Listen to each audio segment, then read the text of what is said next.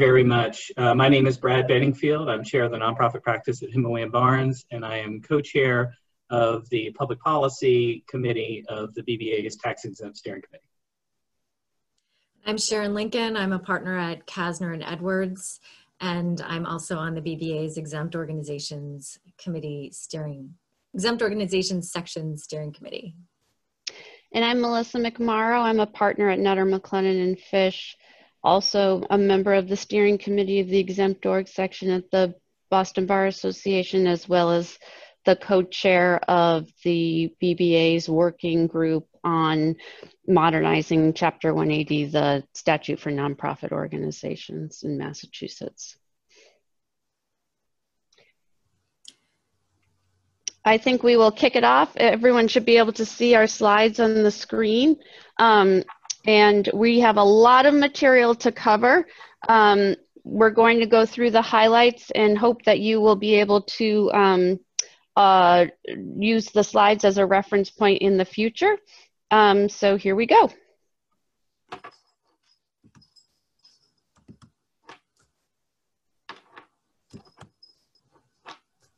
I'm just working on, there we go. And we have a little bit of mental breaks built in, thanks to Sharon. So please enjoy the scenery. This is from the White Mountains last summer.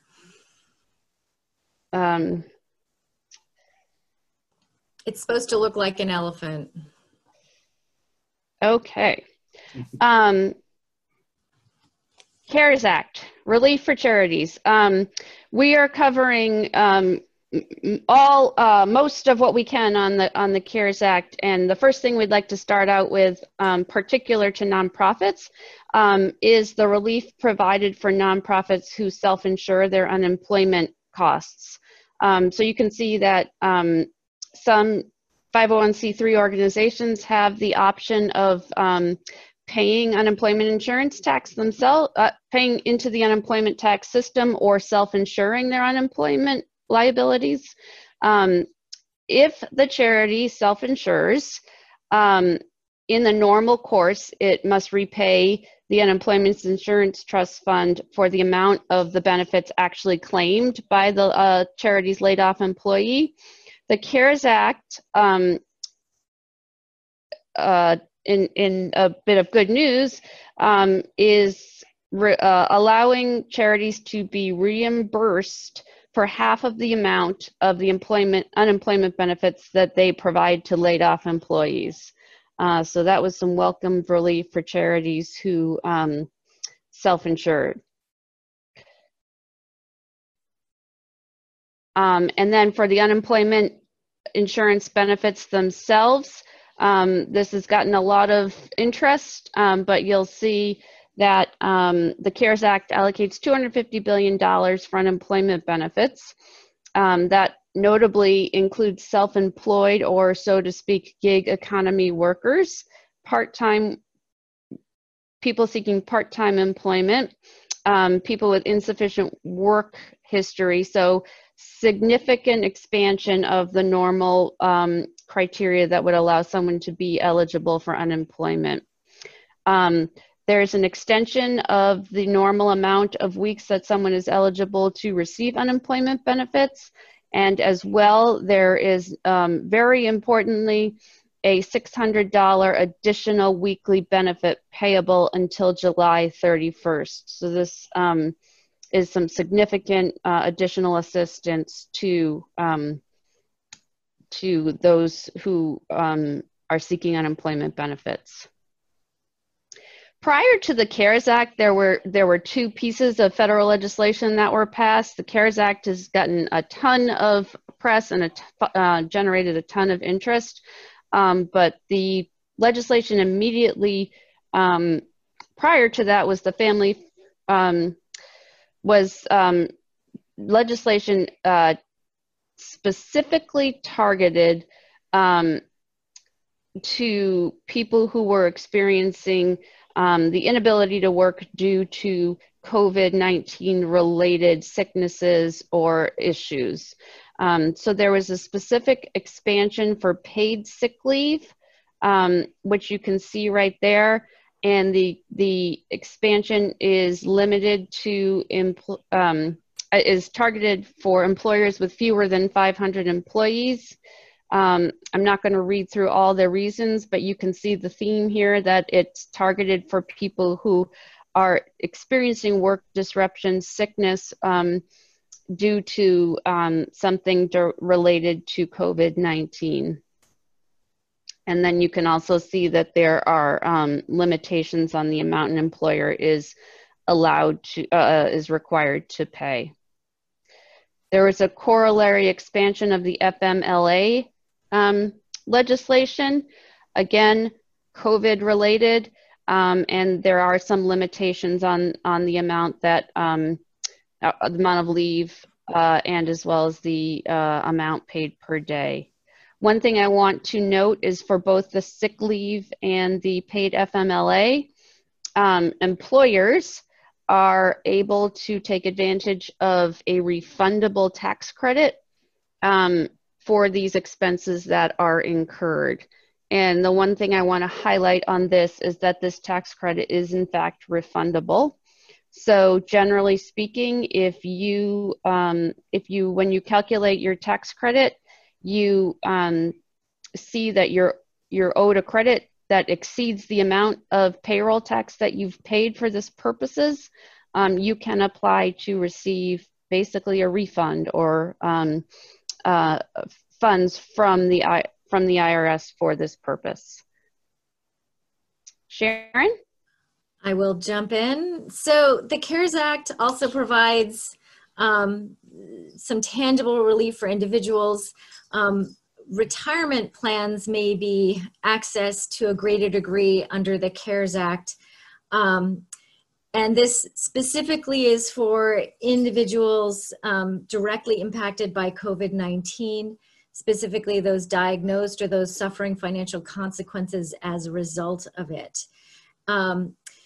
The hook here is that these withdrawals from the retirement plan must be used for covering COVID-19 expenses, and they also have to be repaid within 3 years. So if we go to the next slide, there's just a quick bullet point summary of the loans.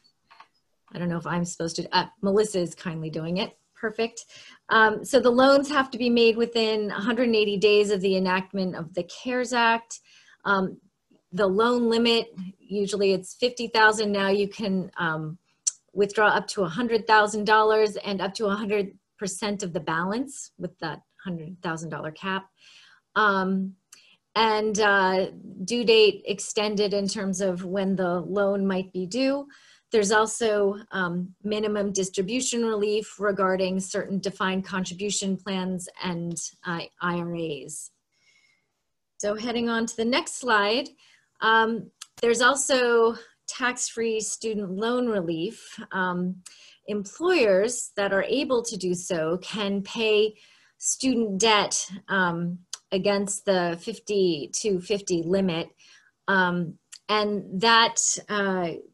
that could really help employees who are suffering lower income because the employer isn't able to pay them as much, or maybe their partner has lost their job and so there's less money coming into the home. So this could be a real morale boost to employees, and this is tax-free to the employee. So if you assume, like I put there, a $500 a month student debt payment, this is, you know, nearly a year's worth of student debt relief. Also, not on this slide, there's also student loan repayments have been deferred on federal loans until the end of September of this year. So that's another element of student loan relief. There's also existing relief for individuals. There's a provision in the code under Section 139, qualified disaster payments. And these generally kick in when there's been some sort of natural disaster, or a flood or a tornado. And these qualified disaster relief payments can be paid tax-free to individuals who have suffered some sort of loss as a result of the natural disaster. Here we have sort of a nationwide state of emergency that isn't a natural disaster like a hurricane, but it's affecting thousands and thousands, I would say millions of us. So this is one way that individuals may receive additional funding from their employer that is tax-free, that may be used for expenses that basically are related to COVID-19. If we go to the next slide.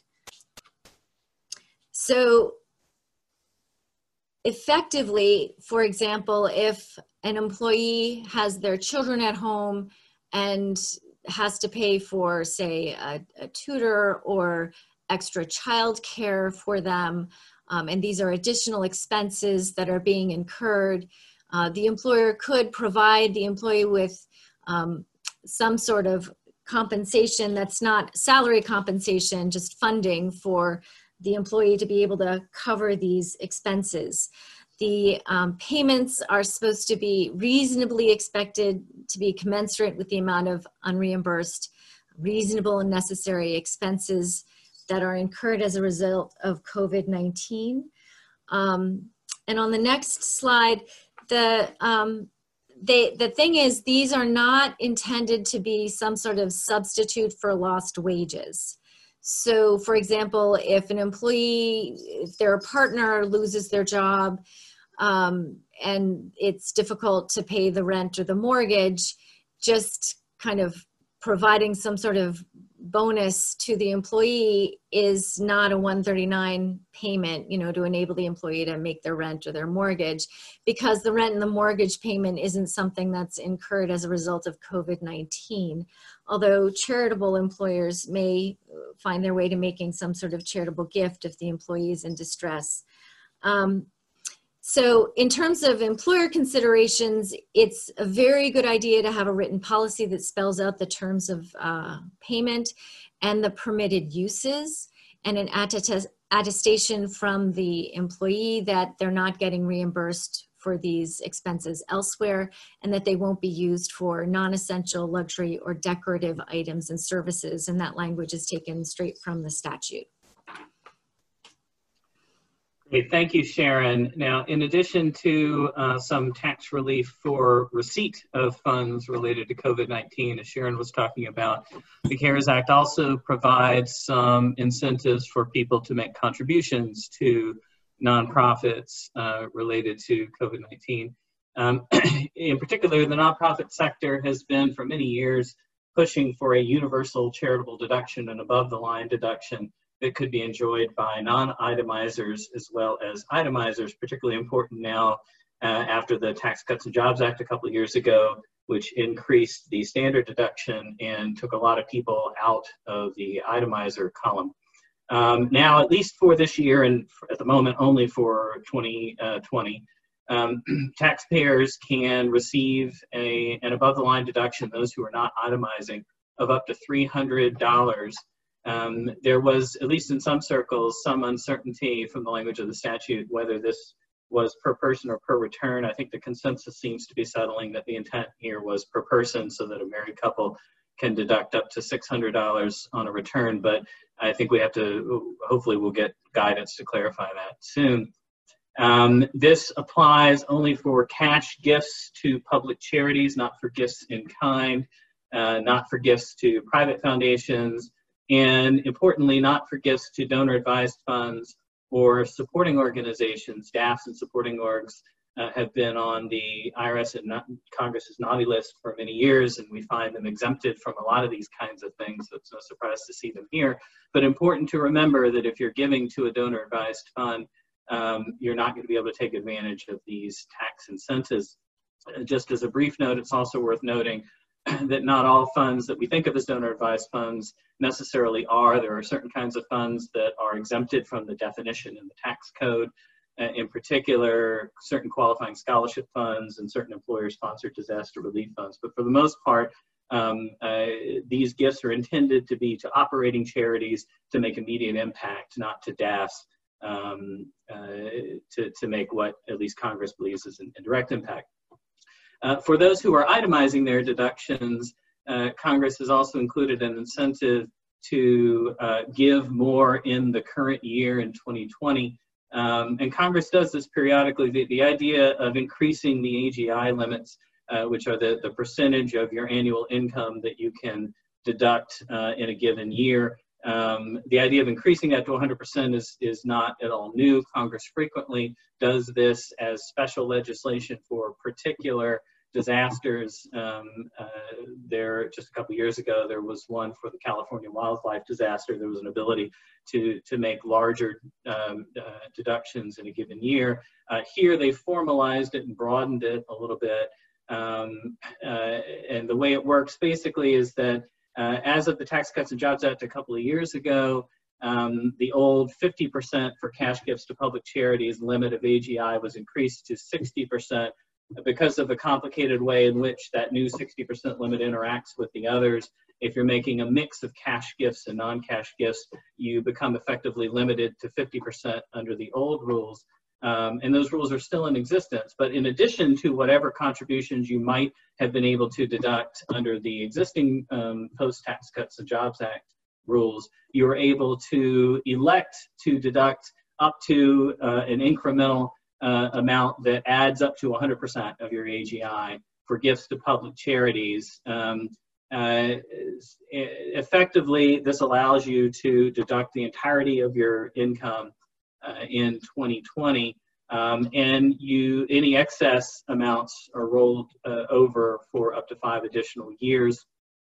And you can effectively stack these cash gifts to public charities for which you're making this special election on top of gifts that you were otherwise making. So here's an example of that in slide 16, where you can make gifts that you would have been able to make in the ordinary course. Imagine your AGI is 100,000. You can gift appreciated securities to a private foundation that gets you up to 20%, and more appreciated securities to a public charity that gets you up to an aggregate of 30%. $20,000 of cash to a donor advised fund that gets you up to 50%. Now the gas to the donor advised fund would not count for the up to 100% because those are carved out. But you can make those deductions under the old rules and then tack on an additional 50% of your AGI, stack that on top. That additional 50% has to be only cash gifts to public charities that are not donor advised funds or supporting organizations. Moving on to slide 17, those AGI limits were for individuals. Corporations are limited to up to 10% of their taxable income as a charitable deduction for contributions to charity. That often gets increased too in disaster scenarios. In this case, under the CARES Act, they've allowed an increase of up to 25% of taxable income. Again, for cash gifts to public charities, not donor advised funds or supporting organizations.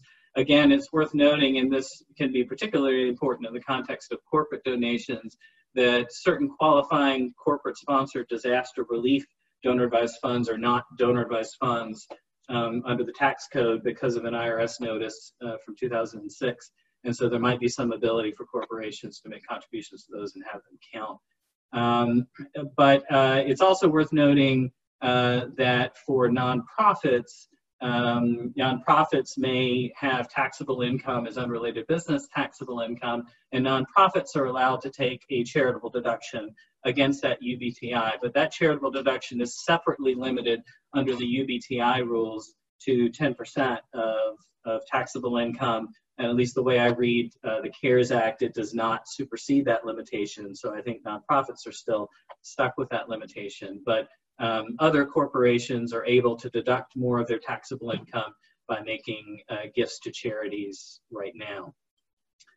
In addition, there are deductibility limits for contributions of food inventory, and those are increased for 2020. And one last thing to note, these are for gifts for the corporate ones. These are for gifts in 2020 without respect to what your fiscal or calendar year may be. So there might be some opportunity to take advantage of this with respect to a couple of different fiscal years if you're not a calendar year filer. Let's talk very briefly about net operating losses. These are important for nonprofits, again, that pay unrelated business, or that incur unrelated business taxable income. In the Tax Cuts and Jobs Act a couple of years ago, one of the ways that they paid for the lower 21% corporate tax is by increasing the tax on those who had been relying on net operating losses, including nonprofits. And there are a couple of different ways that they did that. One was to disallow the ability to use past losses to offset 100% of your current losses. Now, under the tax code since 2018, corporations, including nonprofits with UBTI, can only deduct up to 80% of the UBTI in a given year using past losses. You can keep rolling those losses forward, but you've got to pay some UBTI as you go. Together with the UBTI siloing rules, which basically say that prior to 2018, you could use losses in one activity to offset gains in another. After 2018, you cannot. So if you have a loss-generating activity and a gain-generating activity, the gain-generating activity is going to pay UBTI without being able to use those other losses, except for some old grandfathered losses. The loss-generating activity, if it becomes gain-generating, is still going to start paying UBTI right away because they're limited to this 80%. So that was all to try to make nonprofits pay more UBTI, make them pay it a little bit sooner than they might otherwise have had. Under the CARES Act, however, they've taken away that change, at least for years through the current year. So that there's a little bit of relief for those who otherwise might have had that acceleration of taxable income because of UBTI. The other change that they've made on slide 19 is to liberate the rules with respect to carrying back net operating losses. Prior to the Tax Cuts and Jobs Act, corporations and nonprofits in corporate form were able to carry back net operating losses to prior years. Tax Cuts and Jobs Act took that away. Under the CARES Act, that has now been reinstated, and it's been reinstated retroactively. So a tax-exempt organization now can carry back net operating losses for any years before January 2021 and after 2017. So for calendar year filers, that would be 2018, 2019, 2020 losses. If you have losses in those years, you can carry those back for up to 5 prior years. And if you have unused losses now and you paid UBTI in any of those past years, this might be an opportunity to go back to match those up and to get a refund of taxes paid more or less immediately, so that you could, at least in theory, more or less immediately. The mechanics of this are a little tricky in actually getting the money, but so that you can get some benefit now and some relief, at least for this year and for recent years. It's worth remembering that if you have losses that are carried back to 2018 or 2019, those UBTI siloing rules still apply to those years, and so you may be limited in how you can use those carryback losses. If you're able to carry back losses further than that, however, there might be some opportunity to offset current losses with activities in what would have been other silos, because the UBTI siloing rules don't apply to years that, to other than years that began after January 1st, 2018. So the bottom line here is it's worth talking to your accountants to see, or having your clients talk to their accountants to see whether there's some benefit to taking current losses or anticipated losses over the coming year and amending past returns and offsetting gains and getting some refund of UBTI. So this is Sharon again. Thank you, Brad. So I'm going to talk about the Paycheck Protection Program, which has been in the news quite a lot recently, and there are some updates as well. Specifically, the Paycheck Protection Program is intended to provide immediate relief for organizations that are cash strapped because of the COVID-19 crisis and the fact that, you know, basically everything has been shut down. So just in terms of a little bit of context though, the Paycheck Protection Program is eligible for, or small businesses and sole proprietors are eligible for this program. Small businesses are defined as entities with fewer than 500 employees or 500 and fewer employees. Although there are some exceptions to this due to the fact that certain franchise chains in the hotel and restaurant business were allowed to only count employees per location. That's why Ruth's Chris Steakhouse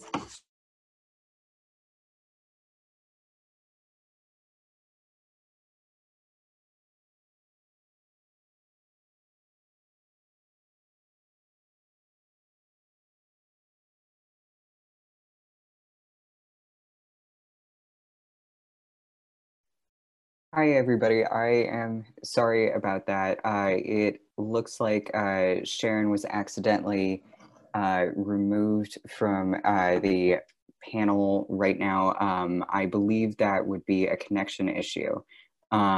So is there anybody else on the panel that would be able to answer some of the questions that we receive while we wait for Sharon to come back on? Melissa, perhaps we should jump ahead and when Sharon gets back on, we can let her talk about PPP. Sure. Great. So what's the next section? I can do the, I will fast forward to, and Sharon, just to reiterate, she was launching into the Paycheck Protection Program. Currently, that program for which $349 billion was allocated, currently all those funds have been spoken for, and you probably have heard that there's movement afoot to extend that and expand that program. But we are anxiously waiting word on that. So I'm going to go back because I see Sharon joining us. Yeah, my apologies to everyone. My connection was unexpectedly lost. The joys of Zoom. So let me just go back as I was starting to provide some context for the Paycheck Protection Program. As I was saying, small businesses defined as those with 500 employees or fewer and sole proprietors and independent contractors are eligible for this program. There's also a carve out for charitable nonprofits and veterans organizations and tribal governments. The amount that was set aside for this program initially was $349 billion. To give you a sense of the scope of organizations that were eligible, however, there are 7.8 million businesses in the United States, and only 20,000 have more than 500 employees. So businesses with fewer than 500 employees, this is according to 2017 numbers, account for 50% of the jobs in the United States. Businesses with fewer than 50 employees, 25% of jobs, and 4.3 million businesses have fewer than 4 employees. When you add that up with 1.4 million charities, you get over 9 million entities that are eligible for this particular program. It is no surprise then that the program was quickly oversubscribed. And I should add, faith-based organizations, 501c3s, were also eligible for this program. The program was, as I said, quickly oversubscribed. Applications were started to be accepted on the 3rd of April for businesses and charities. And on Thursday, April 16th, it was announced that they'd effectively run out of funds. That's less than a week than when the program opened up for individuals. However, we're still talking about it because there is talk on Capitol Hill of increasing the funding for this program to the tune of $310 billion more. It's unclear whether that will be sufficient to make these loans to those who have already applied, or if in fact there will be enough in that additional $310 billion to fund new applicants. Some organizations, large organizations such as Shake Shack, actually did receive a grant, or a loan I should say, under this program. But they actually returned the funds because they said that they had other sources of funding, and certain larger organizations have come under fire in recent days because they may have access to more other, more options for funding than smaller entities that many feel that this program was intended to support. So in terms of the basics, the loan is, we're going back. So Sorry. that's okay. One thing about the application I should add is that while the application form is short, there is a lot of payroll documentation that's required. I know several clients of my firm have had to kind of do a whole lot of work to pull together the documentation that the bank asks for. Effectively, if you are a nonprofit organization, you may have to go to your board because some banks require organizational resolutions to effect the borrowing. So we can skip to the next one. So effectively, why is everyone liking this program so much? Well, first of all, it's a loan set at a 1% fixed interest rate. Payments of principal, interest, and any fees are deferred for 6 months. The loan term is 2 years. There's no prepayment penalty. Unlike other small business administration loans, no personal guarantees or collateral are required. And the loan, as I'll get to in just a minute, the loan is forgivable. So you don't have to pay it off if you use it for the required types of expenditures within the first 8 weeks of after having received the loan. So the loans can be made for up to 2.5 months of the average monthly payroll costs from the last year. There are a couple of different ways of calculating that, subject to a $10 million cap. While no more than $100,000 of compensation per employee may be included in the calculation of an organization's payroll costs, this does not apply to non-cash benefits, including, and I put it in italics there because it wasn't clear at the outset that this was the case, but including employer contributions to defined benefit or defined contribution retirement plans, payments for employee benefits consisting of group healthcare coverage, insurance premiums, and state and local taxes assessed on employee compensation. But independent contractors do not count as employees for purposes of calculating the maximum loan amount. So we can go on to the next slide.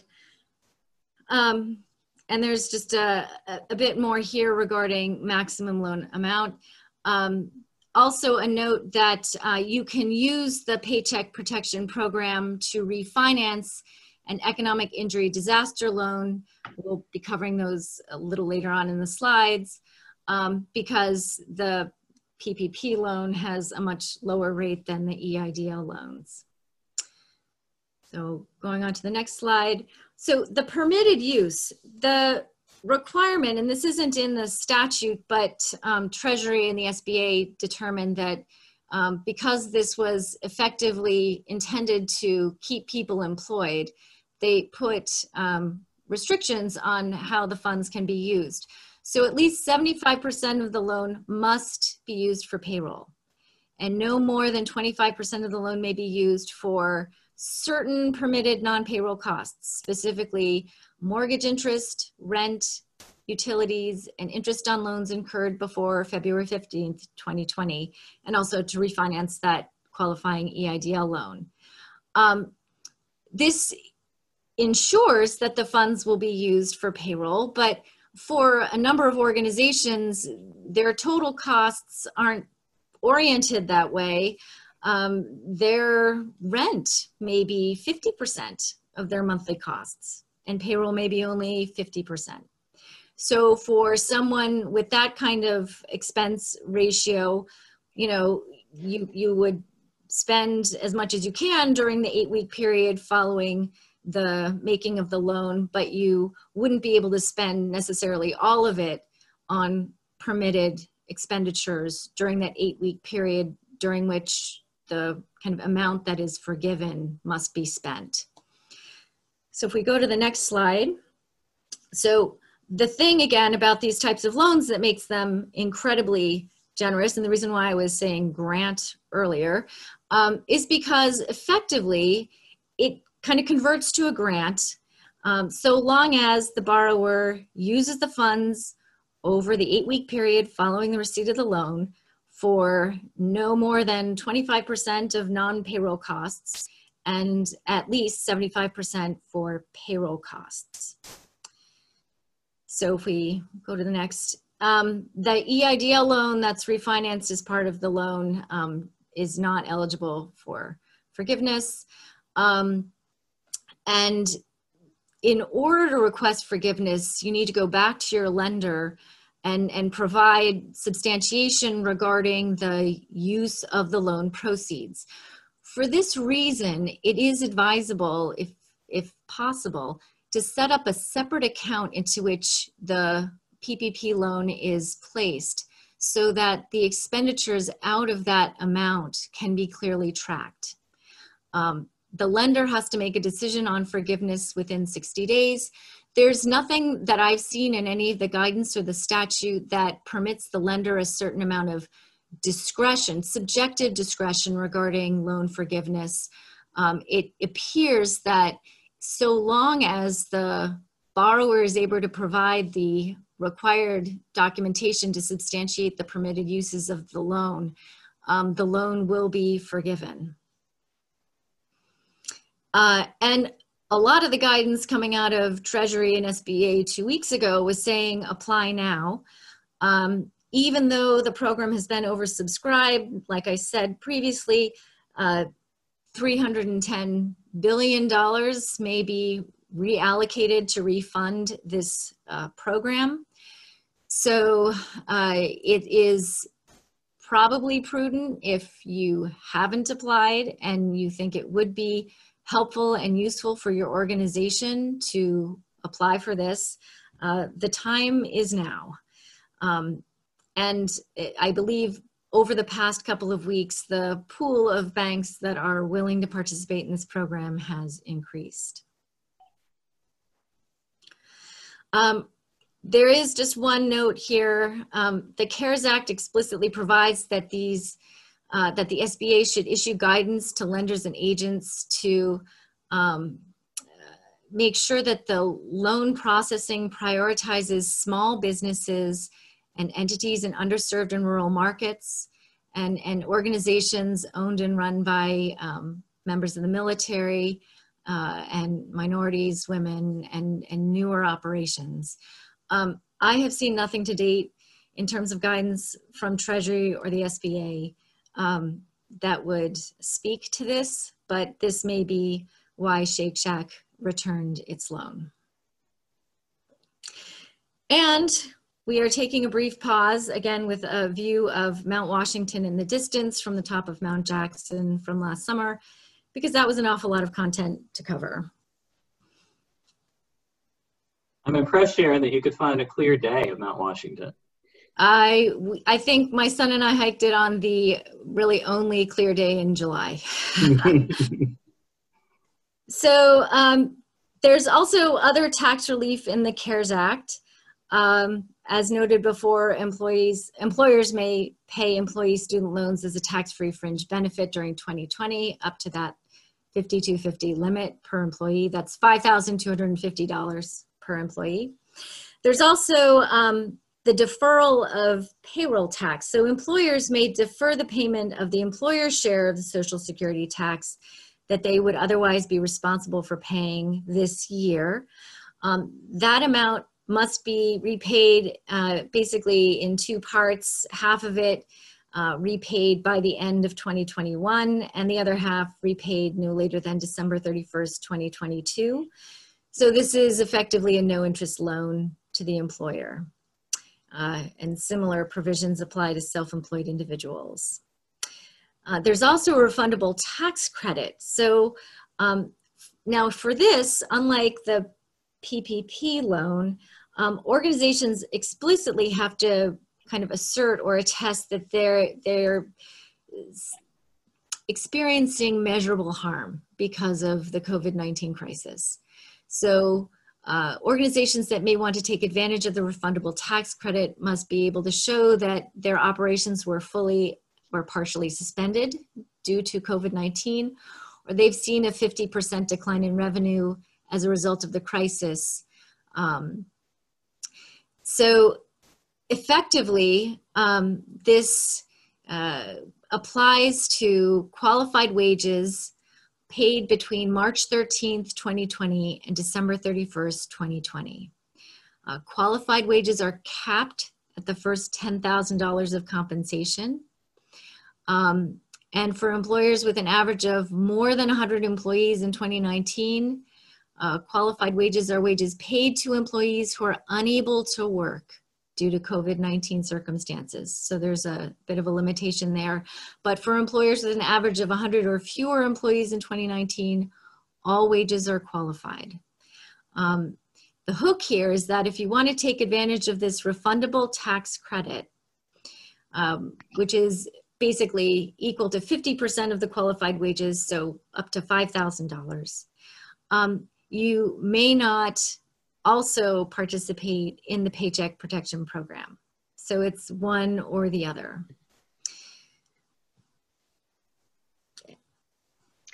Okay. So we wanted to spend some time, thanks Sharon, on the other loan programs that are in the CARES Act to make sure you know they're out there, and also in the you know, if in the unlikely event that we're done with PPP. So the next one you may have heard about are called economic injury disaster loans. And these are loans that you apply directly to the Small Business Administration for. They are available to nonprofits of any size and also veterans organizations or tribal organizations.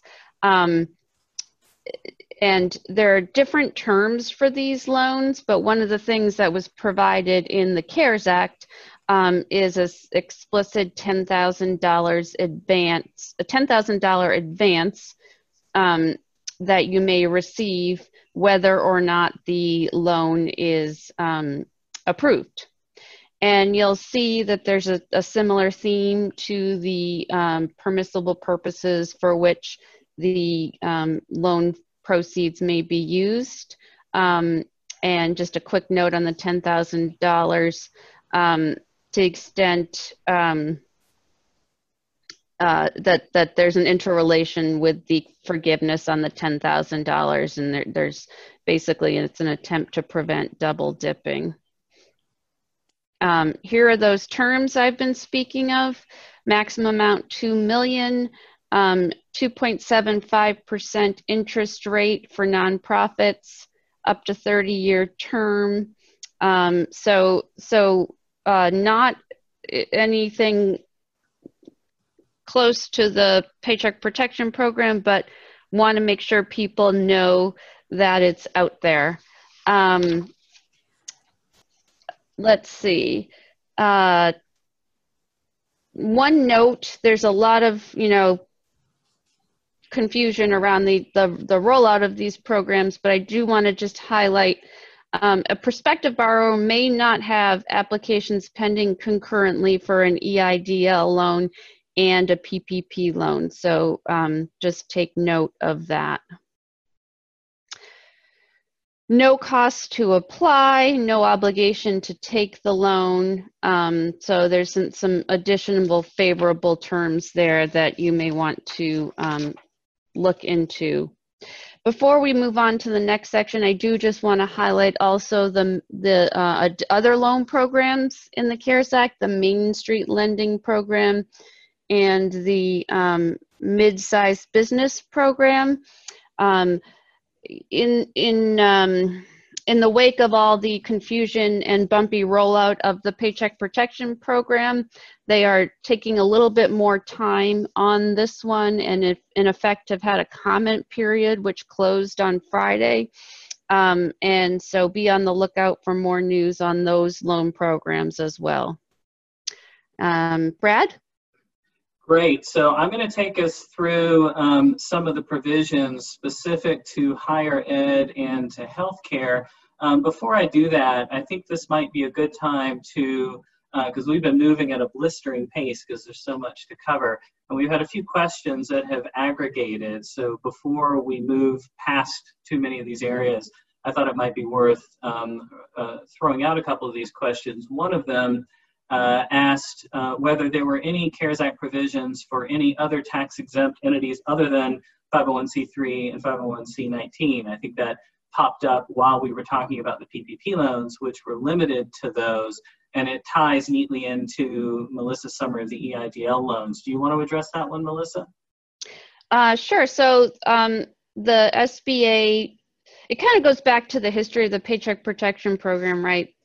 Typically nonprofits are not able to apply for those provisions. What I saw the most coming out of was C6s and C7s not being able to take advantage of those loans.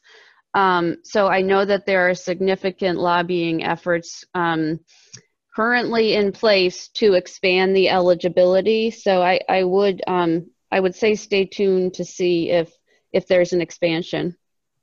Yeah, and I think the other point to make is, as Melissa said, the EIDLs are open to any nonprofit of any size, unlike the PPP loans, which are limited to C3s. I don't think the EIDLs are. So if you're a non-C3, you might be able to take advantage of that.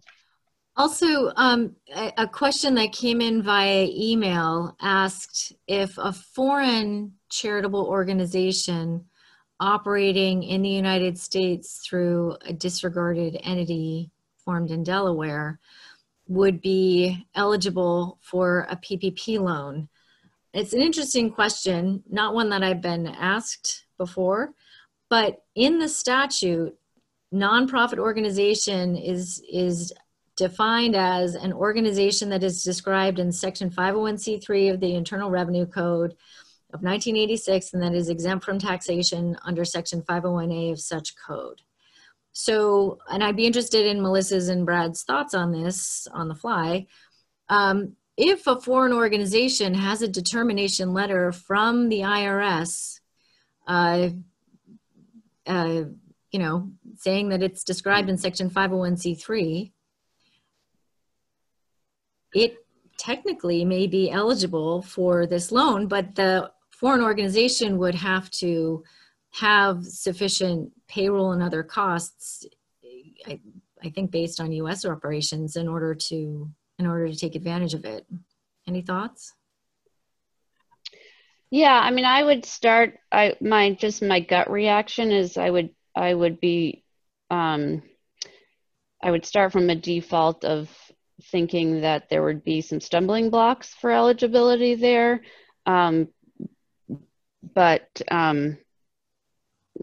You know, because you've got the single member LLC and the foreign. So, but I'm not sufficiently deep in that to say no for sure.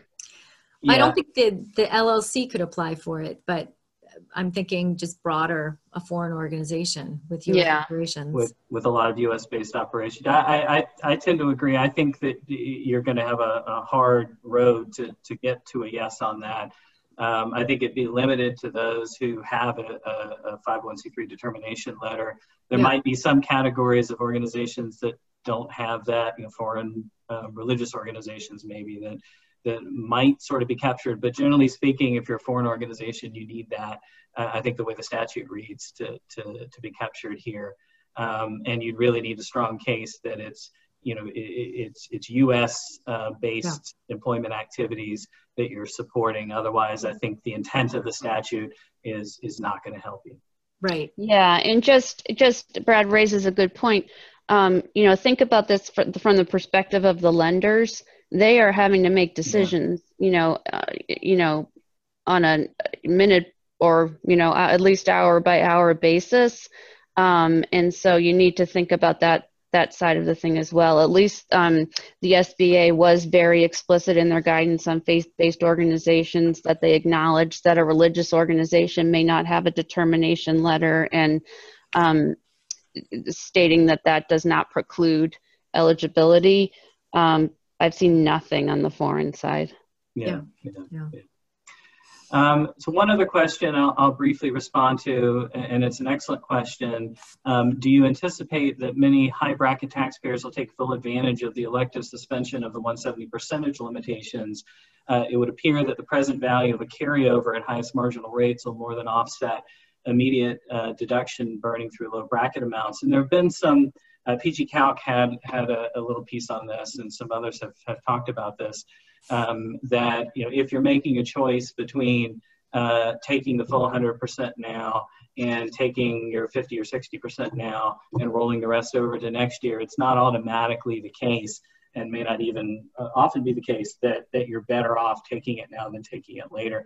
I think you're certainly, you know, better off if you are taking 100% now and taking 50% next year. And I think that's the incremental, you know, benefit to the incentive if you're choosing between the two. If you don't already have those rollovers, as a lot of high net worth donors do, they've already maximized their 50 or 60% and they're looking for what more they can do incrementally. If you're not in that position, then you absolutely need to, you know, make your contributions that you want to make, and then you've got time until your tax return for next year to figure out whether you're better off making that election or not making that election based on all your personal facts and circumstances. All right, let's, we encourage others that have questions to, that's all the ones that we have, but if others have them, please feel free to submit them. However, we're gonna move on, and I'm gonna move through quite quickly through these slides on the higher ed specific and in particular the healthcare specific provisions, given that we're short on time. A big feature of the CARES Act was the education stabilization provisions. This provides funding for educational institutions to adapt to COVID-19. A significant subset of that, I believe it was 14 billion ish, it comes in the form of higher education emergency relief funds with the rather unfortunate acronym of HEERF. These are funds that are allocated by the Department of Education, and the Department of Education has already determined how much every higher ed institution is going to get. So higher ed institutions should already know what amount they're at least eligible for. There's a certification that the Department of Education provided last week that everybody has to fill out and submit. In particular, at least half of those funds have to be used to provide emergency financial aid grants to students for maintenance and education related expenses, things that would be part of the cost of living that resulted from this disruption of campus operations, food, housing, course materials, technology, healthcare, childcare, that sort of thing.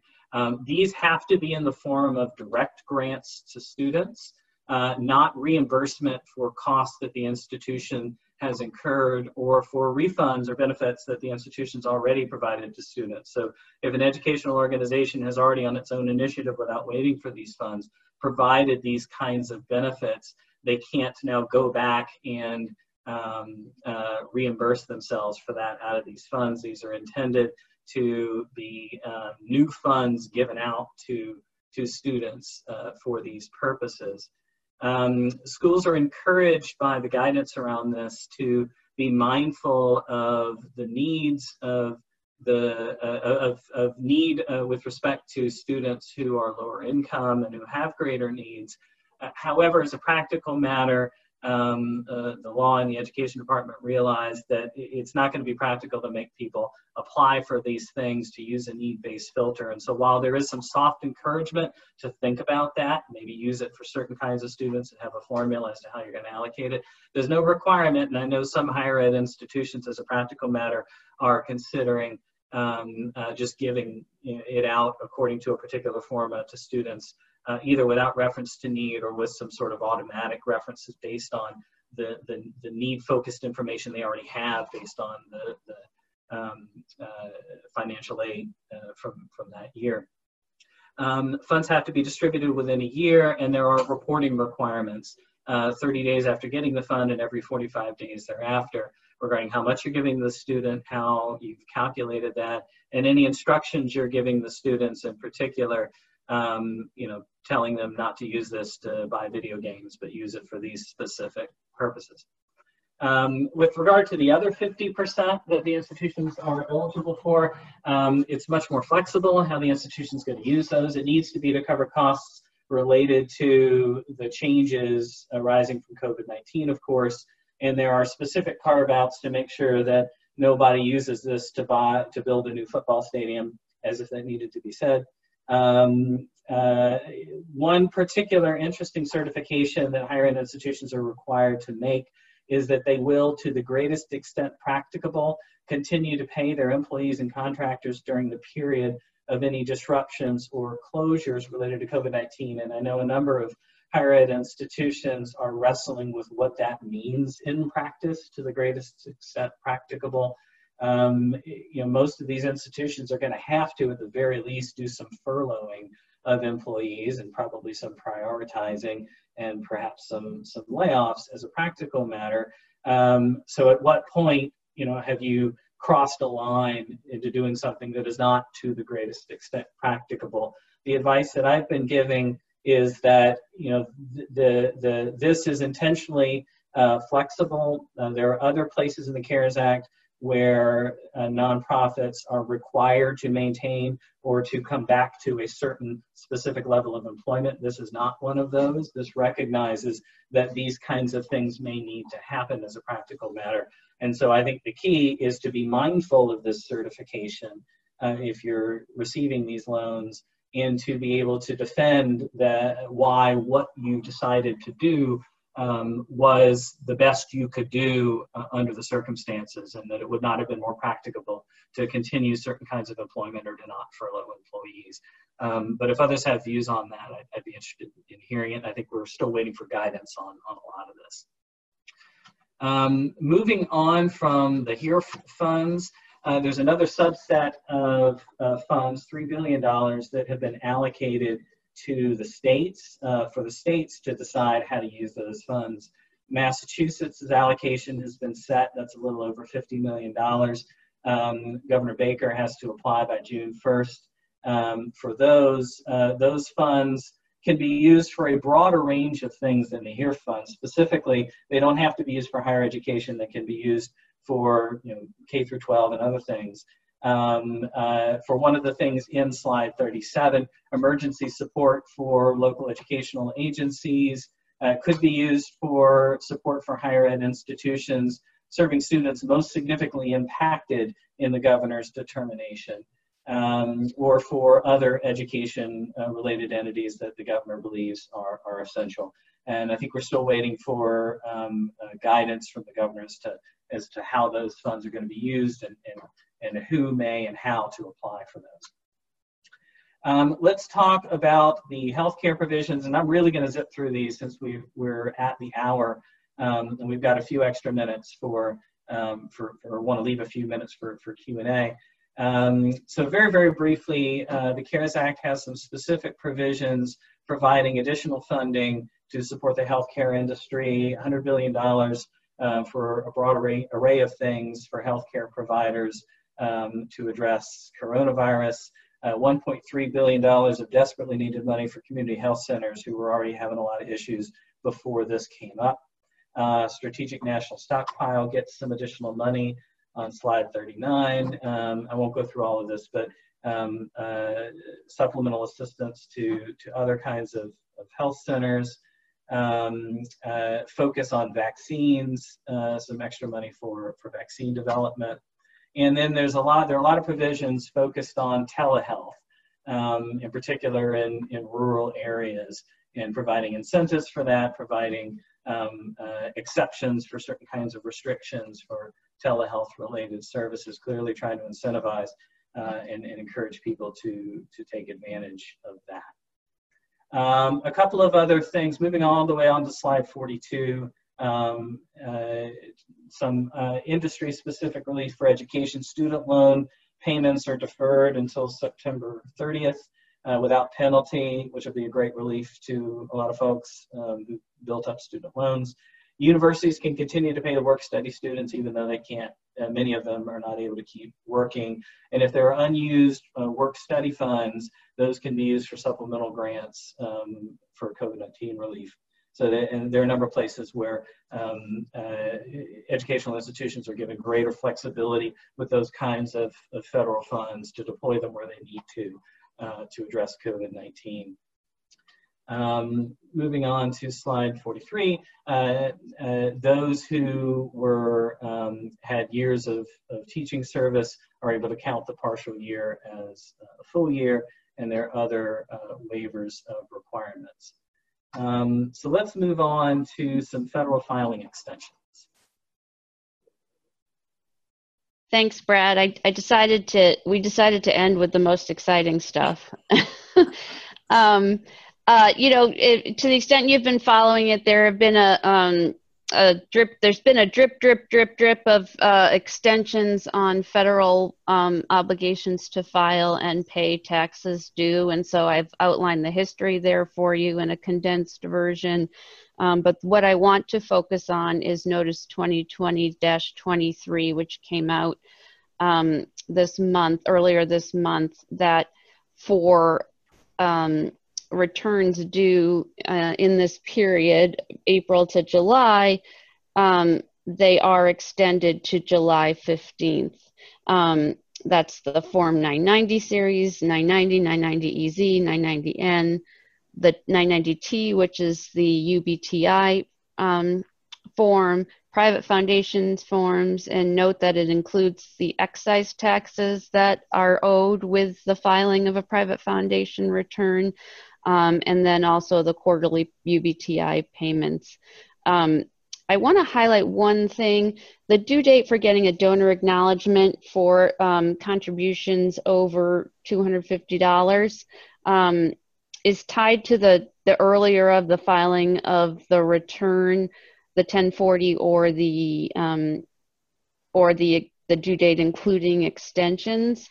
So I just want to flag, to the extent that is relevant, note that you don't have all the way to the extended date to obtain a donor acknowledgement if you're going to file before that extended date. So that was just the point I wanted to make there.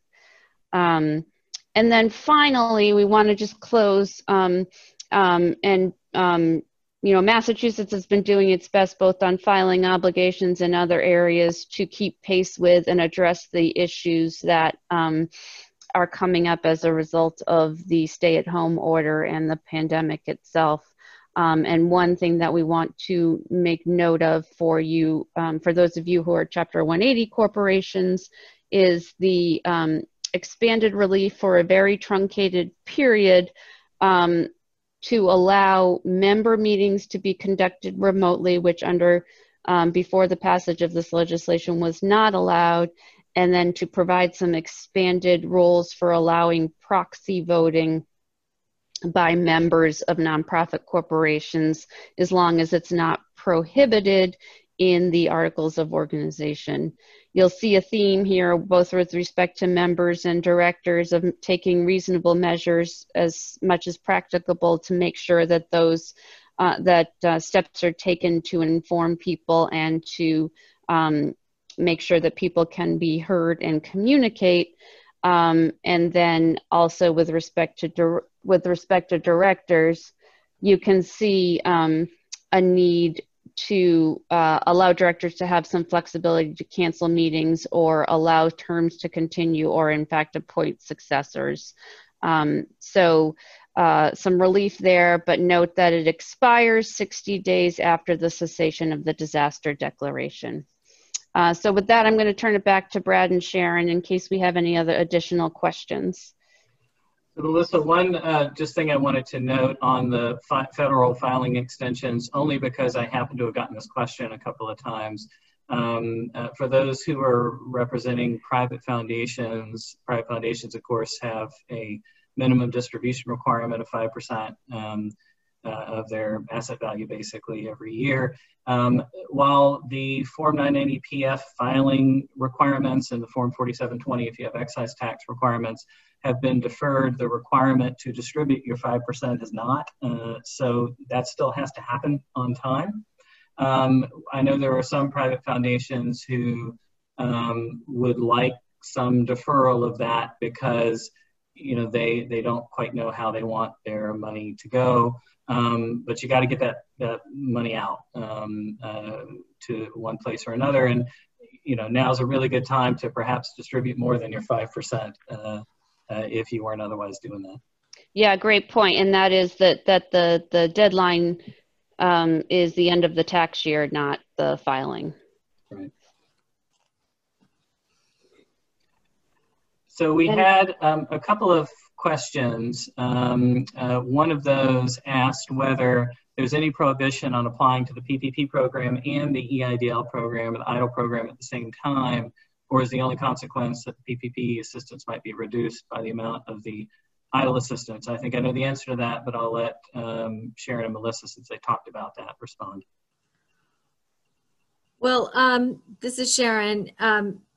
The rules, as I understand them, require that the EIDL received through, that an EIDL received through April 3rd must be refinanced with, if you're applying for the PPP, you have to refinance the EIDL with it.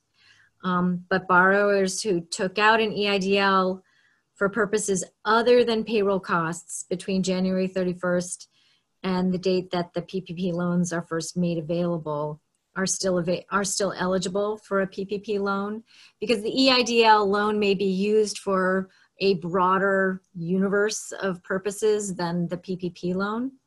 So there is some, I think, flexibility there, but you can't apply for both and use them for the same types of costs. Melissa, do you have insights on that one? Or yeah, no, I agree with what you said, Sharon.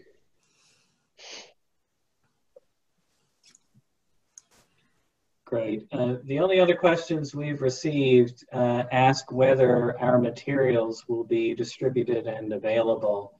So I'll ask our BBA representative if this is going to be sent around or can be sent around to the invite list. If not, people can certainly reach out to any of us and we can send them.